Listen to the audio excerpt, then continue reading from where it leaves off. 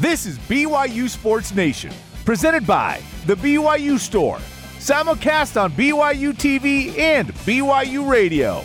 Now live from Studio C, here's Jerem Jordan and Jason Shepard.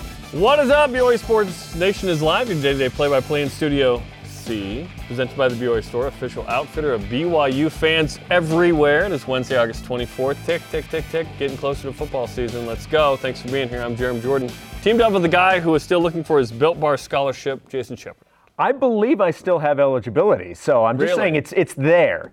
Look, has your 5-year clock started? Because yeah. JC didn't count. No, so I've honestly, if the football team or any team on campus would like to utilize my services in any way in terms of athletic prowess. Baseball's declined. They know a little too much about my athletic prowess for them to actually want me to be a part of it. You want to be like a European prospect where they have like grainy film? Yeah, it's like, yeah, exactly. You don't want to know too much. Exactly, yeah. It comes over at like Eastern European VHS quality type stuff. You're like, dude, this like 5'9" reporter out of Latvia is going to be amazing. No, but I do, look, Built Bar, the NIL, the BYU football team, they kind of started this whole thing off, a year ago with the inclusion of the walk-ons, and the cool part is Built Bar and the football program doing it again, and now they've got the Cougar Tail Built Bar Puff. The Puff.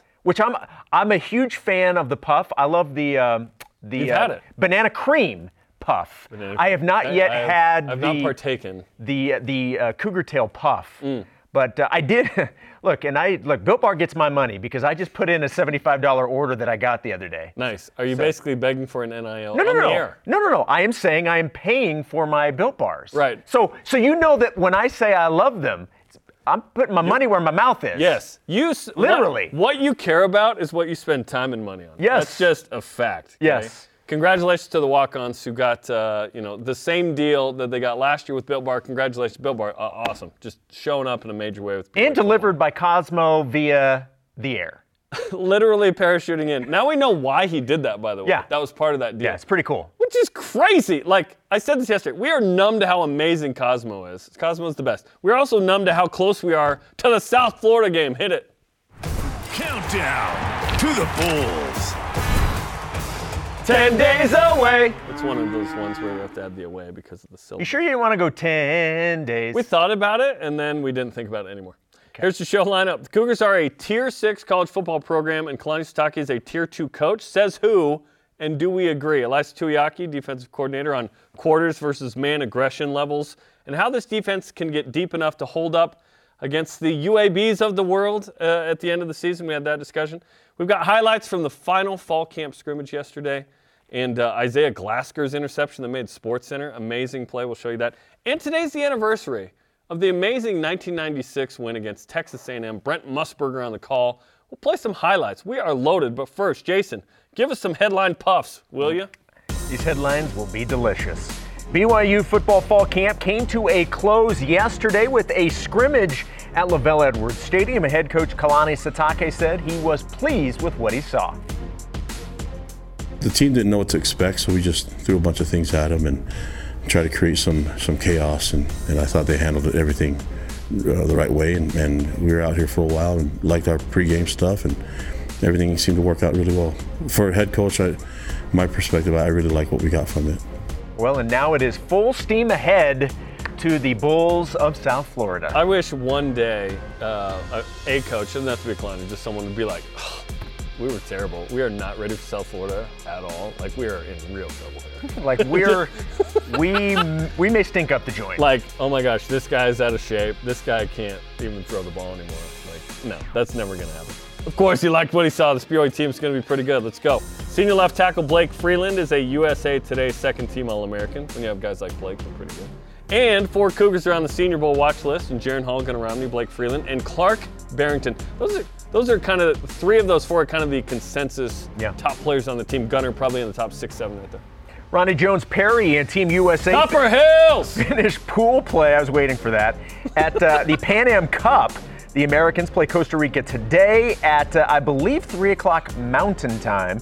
And then tomorrow they will face the defending champs from the Dominican Republic. Silver Waves Media names men's hoop strength and conditioning coach Eric Shork one of the most impactful strength and conditioning coaches in the country. We've also named him one of them on campus. Absolutely. The organization just decided that. How about Cougars in Major League Baseball? Michael Rucker, former Cougar pitcher, pitched 2 innings and had a strikeout for the Cubs yesterday in a win in Game 1 of their doubleheader against my Cardinals. I will finish with this. The Cardinals did come back and beat the Cubs handily in Game 2. Welcome back to Cardinal Sports Nation featuring Jason Shepard. All rise and shout. It's time for What's Trending. You're talking about it, and so are we. It's What's Trending on BYU Sports Nation. The Athletic has Kalani Sitake as a Tier 2 or proven goods coach among college football coaches, with notables in Tier 1 like Nick Saban, Lincoln Riley, Kirby Smart, and former Cougar Kyle Whittingham of Utah in Tier 1 among them. What's your reaction to Kalani Sitake being a Tier 2 coach on this list? Well, a lot of it has to go, when you look at this, okay, well, who else is in this? Who's in Tier 1? Yep. So you have to put it within some context. When I look at being in Tier 2, I think this is quite an accomplishment. This is pretty good territory to be in if you're Kalani Sitake. And look, there's the 1A, it's Nick Saban. We know he's ahead. Yep. He's always a head above everybody else. He's the greatest college football coach ever. Yep. And then you have the Tier 1B, and you mentioned some of the guys that are there. Whittingham being one of those, Lincoln Riley, Brian Kelly, Luke Fickell. The highest, by the way, of the new Big 12 is Luke Fickell. Yeah, Cincinnati's been awesome. Interesting. Last 2 years. They had 9 draft picks. What's really cool about this is the picture that they use to talk about Tier 1 is Kyle Whittingham. The picture that they use to illustrate Tier 2 is Kalani Sitake. Only half of that is cool to me. Well, I'm just saying the state of Utah well represented in terms of, hey, the focus of these. How about we look at the state of Utah? Deseret, what's up? But look, I love the fact that Kalani Sitake is in this group. You're talking about guys, several other Big 12s with Matt Campbell at Iowa State. You know, let's go Big 12. Dana Holgerson from Houston, Mike Gundy, he's a man, he's 40 at Oklahoma State. How old is he now? He's like got to be 50. 52, 54? I think this is pretty impressive. And, you know, one of the things that really stands out, they Moral go through victory status here? They go through a little bit of an explanation as to why they think all of these guys deserve to be in these certain tiers. And this is what by salary. This is what they said about Kalani. He said, quote, he showed some resilience. Another agent said of Sitake, quote, they had a wonderful season with Zach Wilson, but they were again a really strong team last year. I think they're going to enter the Big 12 full steam ahead and instantly be one of the contenders. Very high praise for the program and Kalani Sitake. I would love to be for BYU to be a contender next year in the Big 12. I think it's certainly going to be a rebuild to some degree. The hope is you can plug in excellent backups and return missionaries that have been back a year and other role players who now get their time. And and maybe Jacob Conover is perhaps the guy. Maybe there's a transfer who competes for that job and or wins that. We'll see what happens. But yeah, I think Tier 2 is probably a good spot for Kalani right there. To get to Tier 1, you've probably got to make a New Year's Six game. Right. That's what would be required, I think. But think about it. Sitake's the last 2 seasons had been incredibly meaningful for BYU football, not only in terms of the actual wins, going 21-4, but sort of the prestige and status of BYU. Not only does BYU enter the Big 12 on fire, which a long time ago in 2016, I said you kind of have to have that validating season recently to just get hot and be extra attractive. Historically, BYU's always been attractive, obviously, as a college football program and athletic department. But the last 2 years have been have been awesome. Don't forget that in the middle of 2019, Kalani Sitake at 2-4 that year is 29-29 as a head coach. Since that moment, BYU's 27-6. And that's also the game that Aaron Roderick starts calling the plays on offense. I continue to preach that from this Rameumptum, that Aaron Roderick is one of the, if not the big, head coach is the biggest, but Aaron Roderick's one of the most influential pieces of this turnaround for BYU. So Tier 2's great. I think that's a good spot. You win a Power 5 league, and you get into the top 5 2 of the last 3 years, that makes sense for Kyle Whittingham. They get into New Year's Six last year, finally, as a Pac-12 member.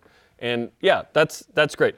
For BYU to continue to evolve, you probably need to the next step in the evolution isn't a continue with 10 wins per se thing. It's, okay, you got to have that like one loss a year, maybe even undefeated, where you actually get into the New Year's Six. And now that, this team capable of something crazy, every time BYU has finished inside the top 10, Cougar Stats putting this out this morning, BYU has started outside the top 20. Yeah.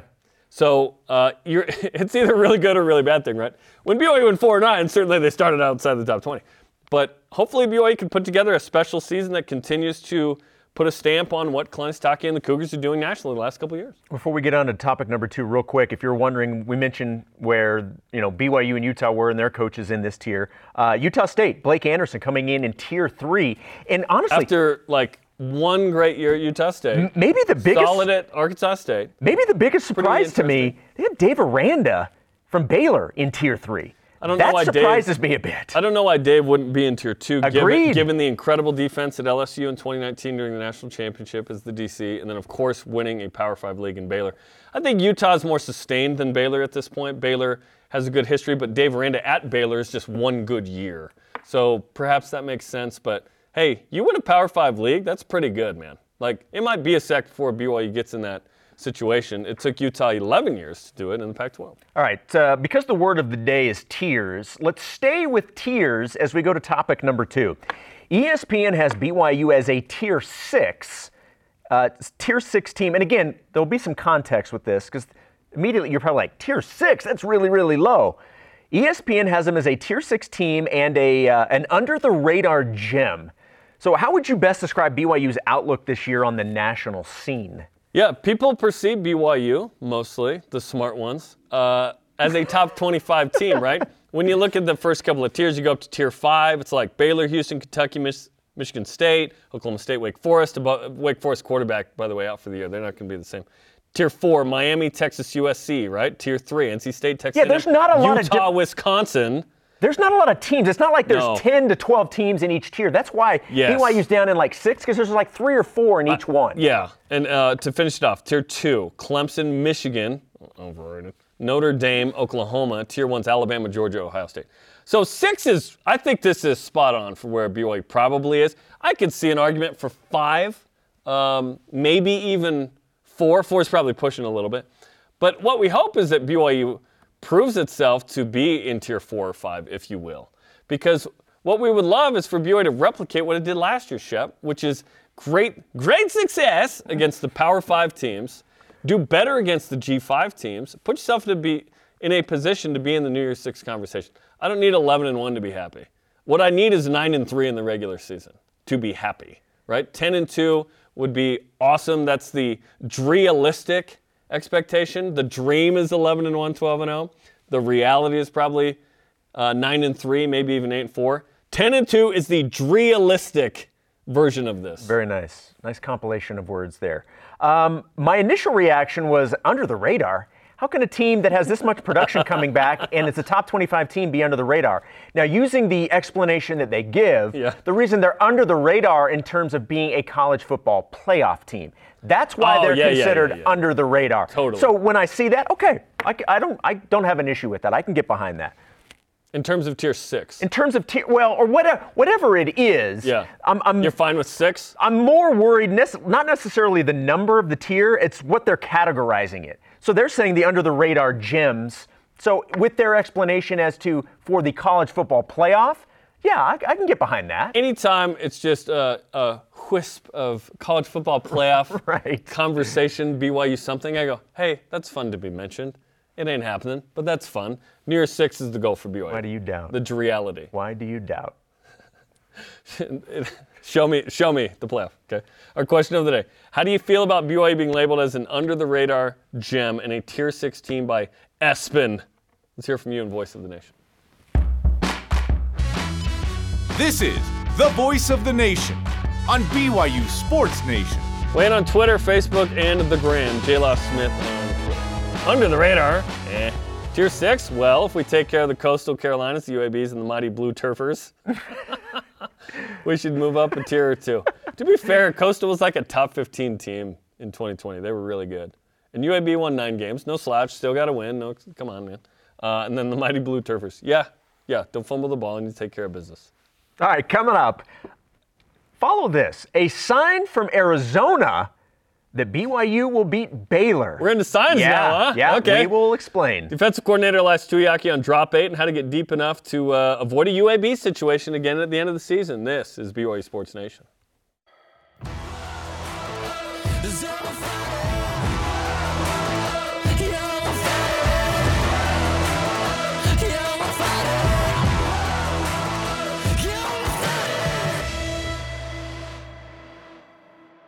BYU Sports Nation is presented by The BYU Store, official outfitter of BYU fans everywhere. Dave McCann, Blaine Fowler, and David Nixon look at some of the key returners for BYU football, including Keenan Pili, Lopini Katoa, or Leaping Lopini, Tyler Batty, and more today on After Further Review. You can watch it anytime on the BYU TV app. Does anyone love alliteration more than broadcasters? I think not. We love that stuff. We're live in Studio C with your day-to-day BYU Sports play-by-play. He is Yason Born Identity Shepherd. I am Jerem Jordan. Great to have you. Sometimes the defensive coordinator, Elisa Tuyaki, gets some grief. Drop 8 stinks, Cougar Board might say. Well, sometimes it's that simple, right? Second half versus Virginia, 2019 versus USC, and Utah State against young quarterbacks throwing picks. Sometimes it doesn't work as well. Drop 8, depth, MMA are all part of the discussion I had with the Cougar DC yesterday after the final scrimmage of fall camp. That mustache is looking super legit, dude. How would you rate your mustache compared to your cohorts on the staff? It's coming in, but I don't think I'm anything close to all those other guys. They're a little bit more manly than mine. But have they competed in MMA? No, I can probably beat them all up. No, would be the quickest win. No, just kidding. How's camp going so far? Because you guys have put a bow on technically fall camp. How did you feel it went? What did you learn? I thought camp was good, from the defense perspective. We've got a lot of players that can contribute on the defensive side, which we're going to need. We've got a lot of experience coming back. Stayed healthy on the defensive side, which was huge for us during fall camp, but got the work that we needed. And we're at the point now where we're tired of beating up on each other and we're ready to go play somebody else. What's the greatest pro of having as much experience as you have on the defense? Because I think this might be the most experienced BYU team of all time because of COVID. You just have so many guys that you've been working with for several years. Right. Yeah. No, I mean, having the experience, obviously across the whole team, it's great to have all that returning power on the offensive side, but on defense, it gives us an opportunity to just stay deep. It's that's one of the things. It's just through the years starts to really get you. And last year was an example of it. I mean, depending on the year, you hope you can stay healthy, but if you're losing anybody, things change, and the way that you game plan change, and the way that you want to try to stop people changes. And so having this much depth, having this much experience for us to be able to play all the different schemes that we think we need to play to win, and not have to, not have to check certain things just because we feel like we may not be able to do it, has been great. I mean, we've got the depth that we feel like we need right now at this point of the season, but we've also got a lot of players that have a lot of experience, that have been in games, that are familiar with the system, know the language, and just giving us snaps, throughout the season. So I think it's been really exciting for us to get all that. Last year was so incredible. There were so many amazing wins, right? The UAB game, you're pretty beat up at the end there, but let's be honest, in the future, that's where you want to be ready to win a massive game, hopefully in a New Year's Six and a Big 12 championship game, right? What is it going to take to get to the point where in game 12 and 13, or I guess it might even be 13 and 14 one day, that you have the depth that you want should there be injuries? Because, hey, this is football.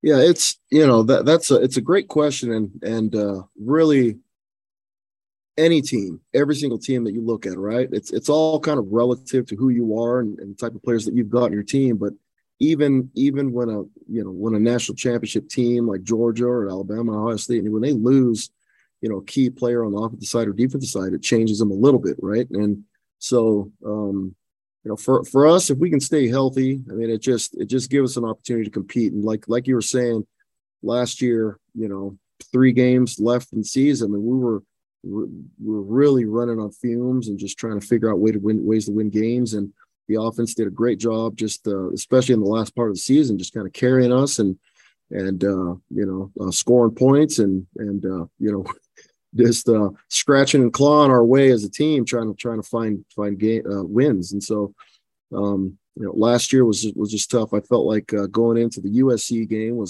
we were really running on fumes and found a way to win, and the offense did a great job with that one. And UAB game was a little bit different. I thought that there were other elements to the game besides the injuries that we as a coaching staff, myself as a coordinator, felt like should have done a better job at doing. Like motivating. I thought was probably the biggest thing is just motivating them to, you're almost set up all year to play in a pretty cool bowl, and then you go to one that maybe you feel like you deserved a better one. And I felt like that entitlement, probably trickled from the top down for myself to the players. And so getting the players in a better mindset is where I really felt like I failed as a coordinator. Felt like didn't do a good enough job inspiring them to play ball when we needed to play. And take that one on me, and feel like we'll come back this next year and be ready to give it another go. And I don't want to linger on the UAB game because there were 6 Power 5 wins there. You know what I mean? But it is interesting because the goals of this program starting next year are to win a Big 12 title. And in game 13, you've got to be your best, which is tough given, how deep you can be. Because with the transfer portal, it's tough because you can't have like a legit 3 sitting there that isn't anxious to play. You know what I mean? If they're not in the top 2, they may bounce. So it's hard to really get that depth because people want to play. So in terms of what you have this year, obviously you have a ton of experience. Does that change the way you call plays in game and or prepare, knowing, okay, we have people who have been there, who know the calls, as you mentioned, who have been in the fights? How does that change anything for you compared to where maybe some of your backups would be RMs you have to throw in the mix, which is not the case this year? Yeah, it does. It does change the way that you call it. And this fall camp, has been really good for us as a defense to really, figure out who we are and where we're at. And, the biggest thing with defenses is can you play man? Can you play man coverage? Can you play quarters coverage, which is really a lot more aggressive than man coverage? And can you do it consistently? Do you have to, how many change-ups do you need in it? So like the Virginia game, for instance, right? We went in with a game plan to go a lot of man coverage and just had a couple change-ups. Well, that was a weird game because we were up 21-0 in the first quarter, but the TV, the ESPN people hadn't flipped over, and so we were still not a televised game. And so the refs were at the, they were trying to just hurry the game up, and we were going fast, and felt like we got to the point where we were still schematically playing a lot of the same coverages. We were playing a lot of man, but physically and with our depth, we weren't there yet. We weren't at the point where we can continue to play man. Me as a coordinator should have saw that and said, you know what, let's throw more changeups in it now because we're going fast. There's no timeouts. There's no TV timeouts. The offense is scoring in 1 or 2 plays. We're back out on the field. And we started to see that in the second quarter where we're playing with a lot of bad technique because of fatigue and playing with a lot of bad, really just calls by my part. There's a lot more aggression in situations where we probably just should have said, hey, let's back it up a little bit, make them earn it. Let's get ourselves back in. Zones give you time to catch up. But it wasn't until halftime when we came back and made that adjustment and played a little bit better in the second half. But that second quarter was the wild, wild west, man. That was crazy. That was a 5 Coke night for me. I had that many in the press box. Okay, for all you drop 8 haters, that wins the Virginia game, as we've talked about. But I'm a drop 8 proponent, especially given the way the secondary is played, which brings me to this. Caleb Hayes had an incredible interview with Spencer on Saturday. It was great. He addressed being black and not a member of the church at BYU and how great this place is, the secondary, his personal goals. He feels like this secondary could be one of the best in BYU history. Now, obviously, he said, hey, we got to go out and prove it. Yeah. But how confident are you in their abilities, Caleb Hayes and D'Angelo Mandel and Jacob Robinson now at corner and Gabe Judy Lally? It feels like that's a pretty talented group right now.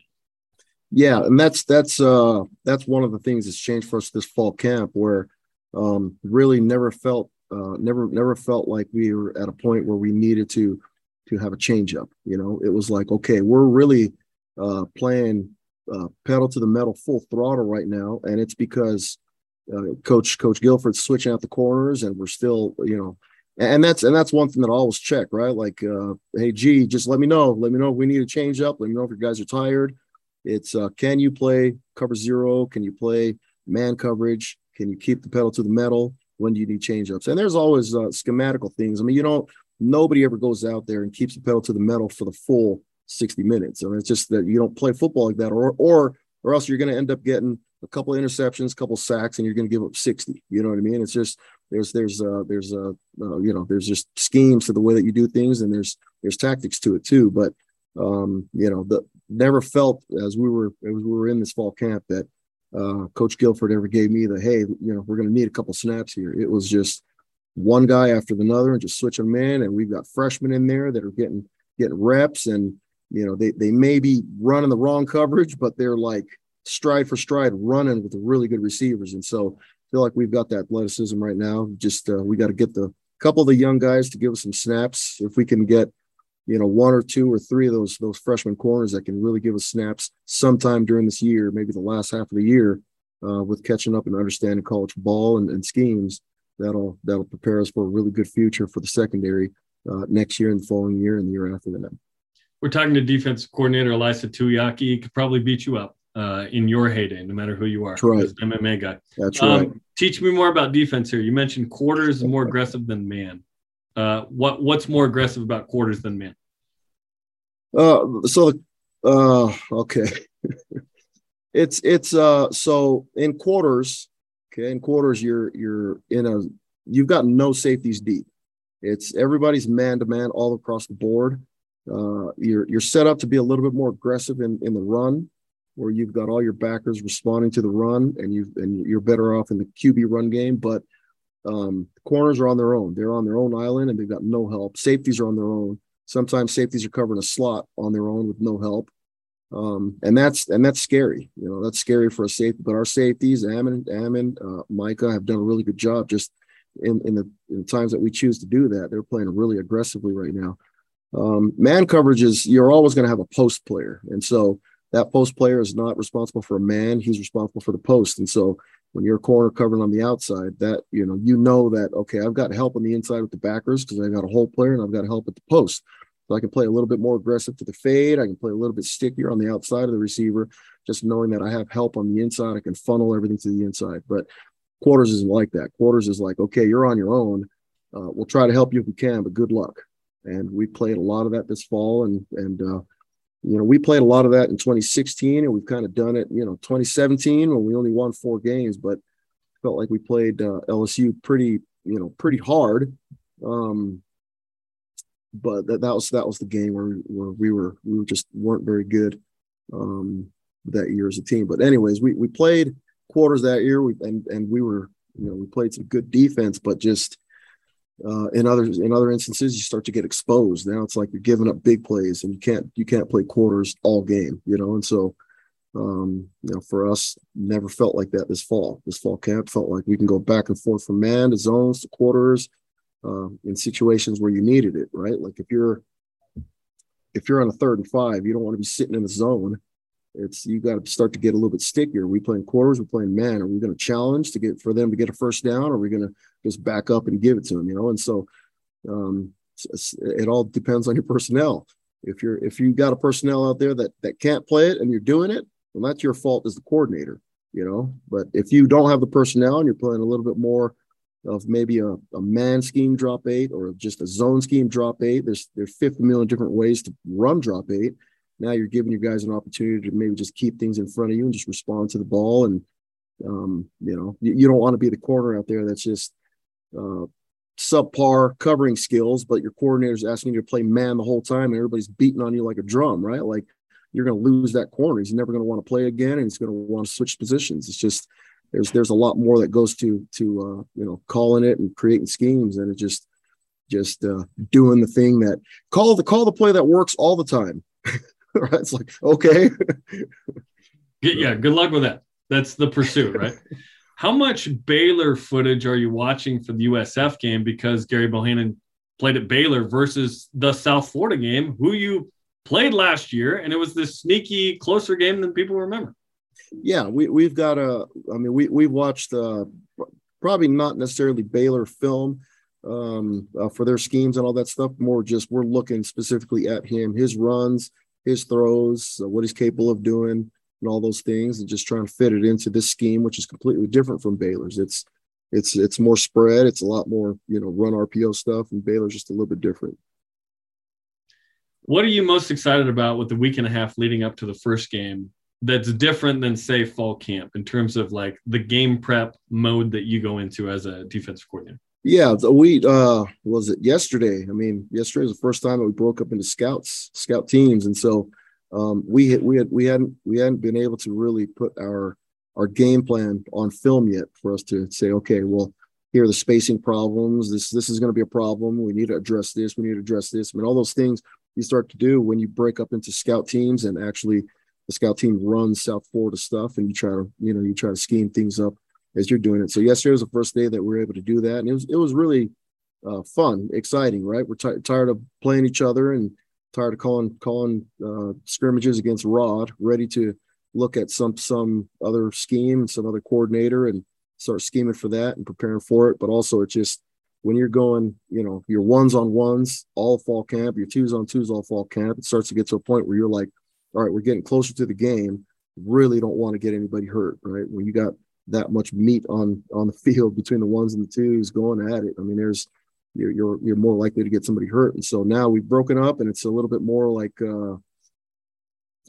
scheme focused instead of just beating up on each other the whole time. All the players talk about, hey, it's us versus them in offense, defense, right? Is that the case with the coaching staff too in fall camp? I've never asked this. It's the case in other places that I've been. It's not really the case here. I feel like we've got a really cohesive staff. I mean, Coach Lamb is heavily involved with Kalani on game day with just management and just different ways that we do things. And so he's got to be involved with the offense. And that's what the game management comes down to. I mean, there's not much on defense that you can do besides, hey, let's see if we can get a stop and a takeaway here.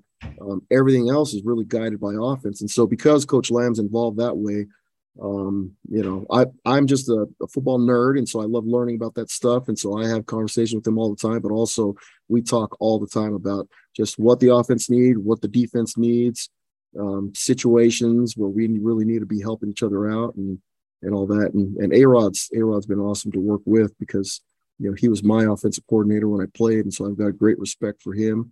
And he's a great mind, but also he's got no ego, right? And he's been awesome to work with. And so anything that we need, I mean, A-Rod's been great, and anything he needs, we want to make sure that we give for the offense so they can be successful as well.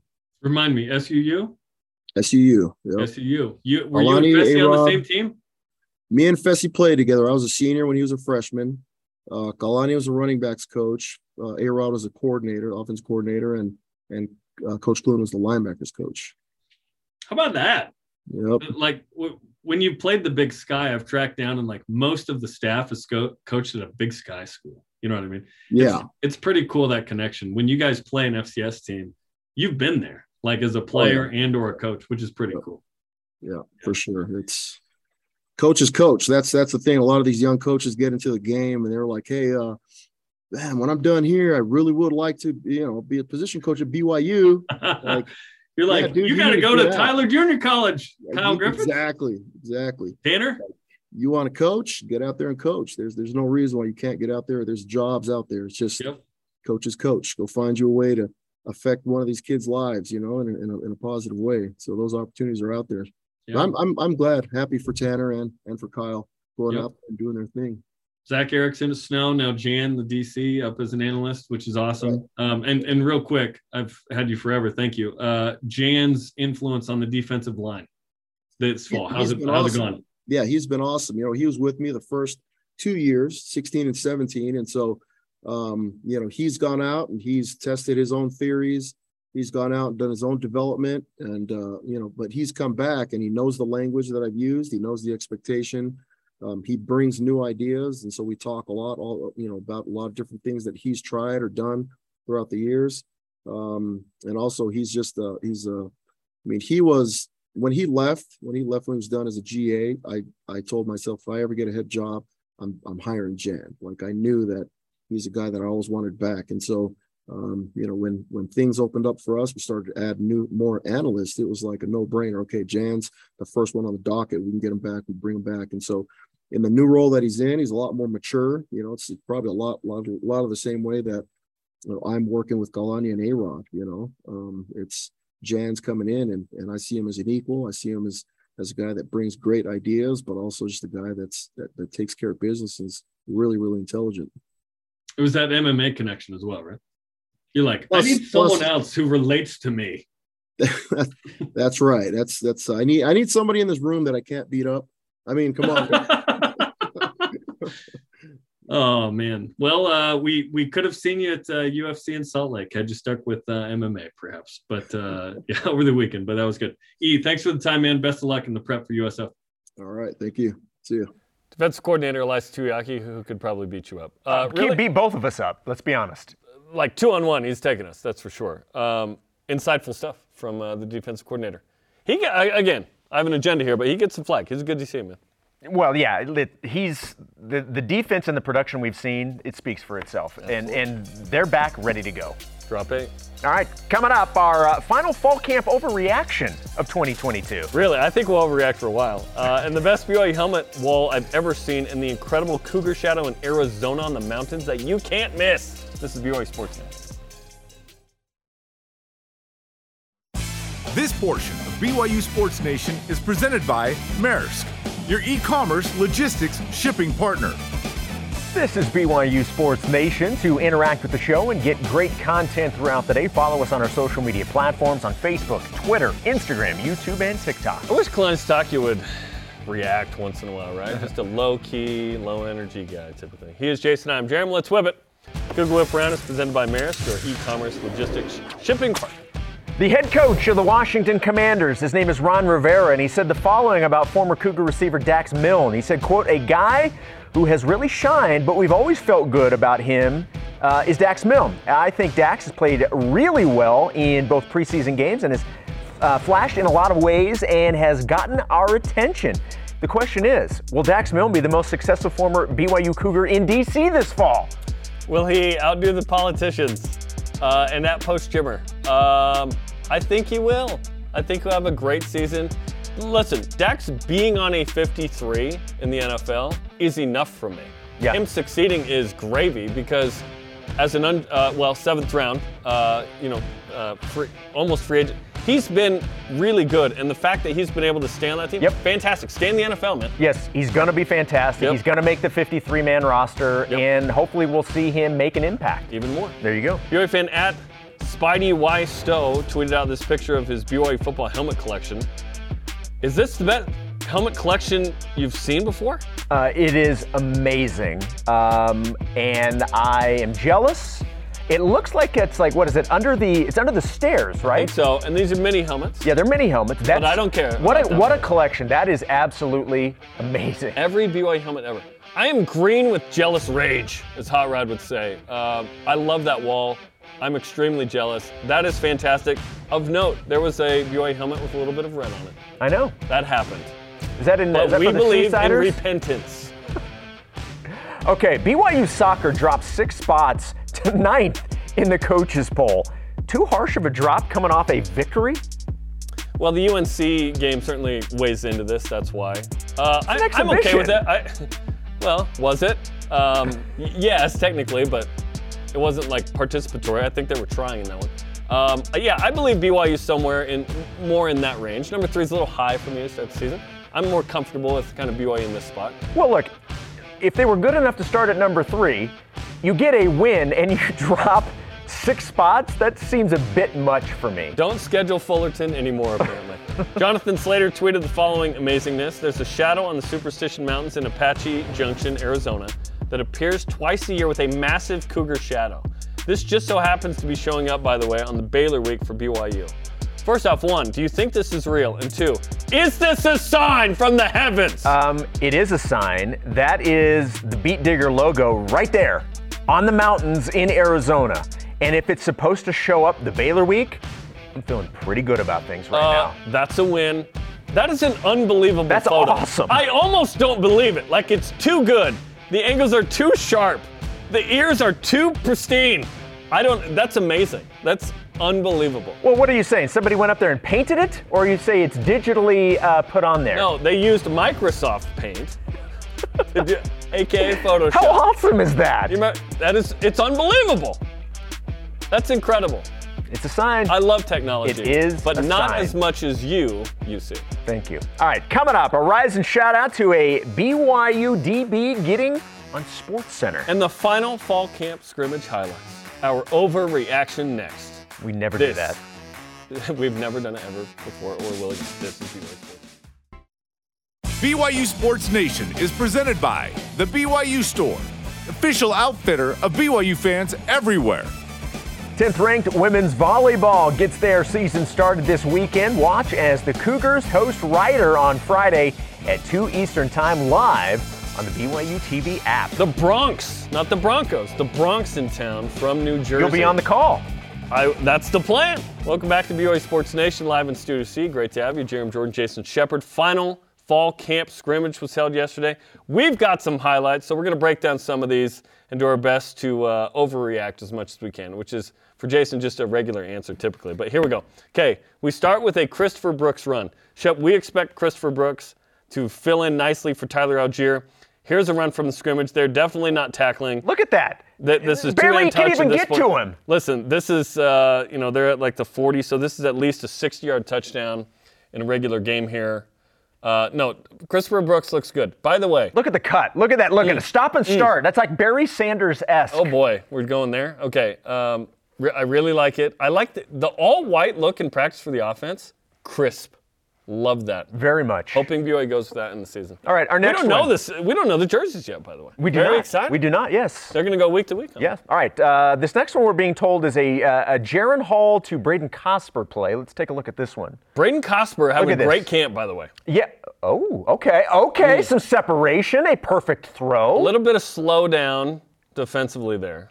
So I don't think so. I'm not saying that. I think we're looking at two different things. This is Scout Squad. Look, Okay. we talk about the possibility of maybe 2 receivers with 1,000 yards in Puka and Gunner. I'm seeing 3. Who's saying 2? I'm seeing 3 right now, and I think that right there is. How about 1?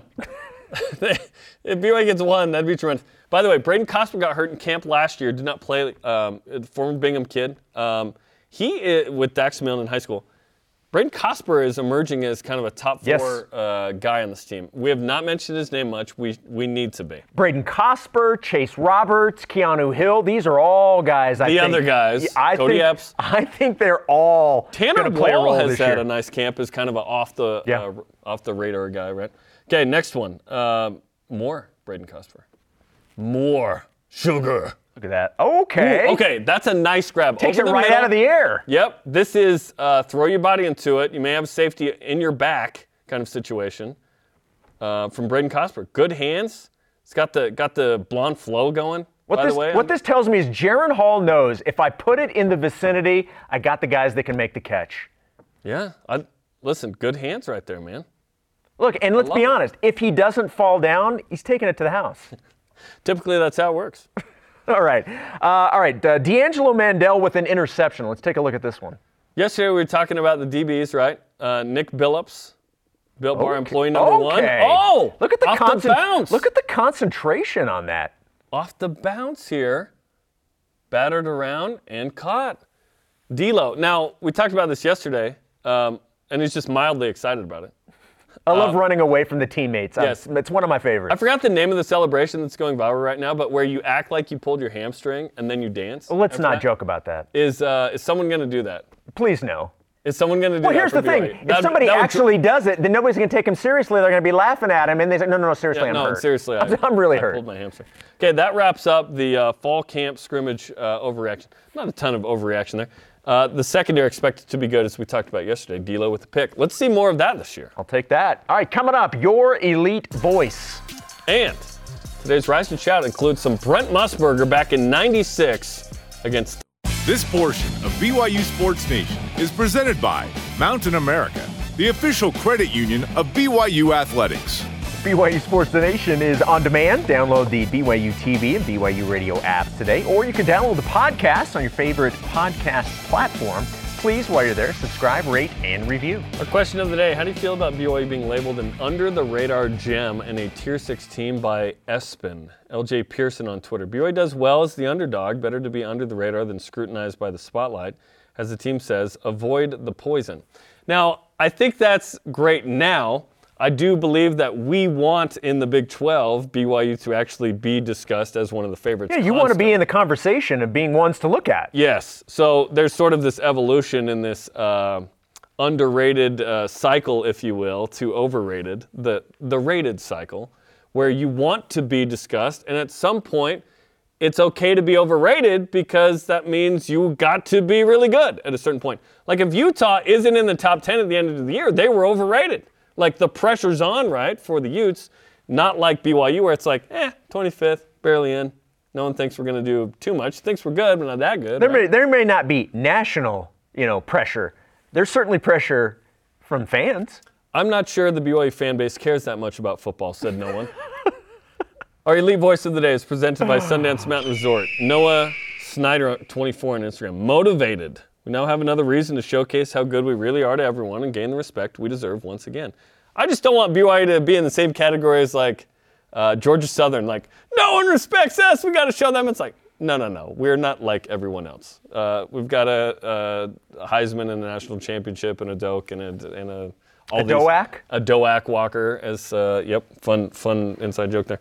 Okay, today's Rise and Shout Out presented by Mountain America, the official credit union of BYU Athletics. On this day, in the year of our Lord, 1996, Texas A&M came to town, ranked 13th, and they got KO punched. Well, they show a regular rush. Deep ball, touchdown, BYU leads. Levi Kealaluhi, the KO punch. The slide is So iconic. Good. Yes. As a BYU fan. If you did that slide, be like, what game was this from? Yeah. Be like, 96 A&M. And I'm telling you, I love seeing Sarkisian throw the football in a BYU uniform. I loved him as a quarterback. He was so good. We need that matchup next year. And the year after that. We need Texas and BYU. There's a pretty good chance you're going to get in one of the two. Yes, there is. Yes, there is. Right, your remark in the conference, we would like that very much. I said this yesterday. Well, I'm 12, and I just grab a shirt. I don't like think about what shirt it is. That's your first mistake. Which is the first mistake. I wore a maroon shirt like an idiot to that game. And had they been flipped, by the way, on which side of the field they were throwing at, he would have run right into me like sixth row. And then there would have been footage of you in the crowd. In a maroon shirt wearing going, a maroon shirt, like angry that BYU had just scored a touchdown. I would have been angry. Okay, and then Rise and Shout Out to Isaiah. Boo! I wanted that win and A&M to win. Isaiah Glasker, okay, 6'5" safety, vying for one of those kind of number 2 spots. He makes an incredible pick in practice this week. This got mentioned on SportsCenter. Check this out. He's 6'5", okay, he's defending Ethan Erickson, who's no slouch. Look at this pick out of the left-handed on the shoulder. Against the shoulder. Oh, yeah. Oh, my. That is an incredible play. Are we sure that's not Blaine Fowler? We're in 16? Yeah, I'm pretty sure. There, Shep. But great play by Isaiah as BYU turns its attention today, by the way, to South Florida. Game prep begins today, and then they leave a week from tomorrow for Tampa in Game 1. We're close, dude. How many days? 10 days away. 10 days away. Tomorrow we're in single digits. It's a single digit. What's tomorrow? Thursday? Yeah. Single digit Thursday. It's a single digit Thursday. Those words have never been uttered.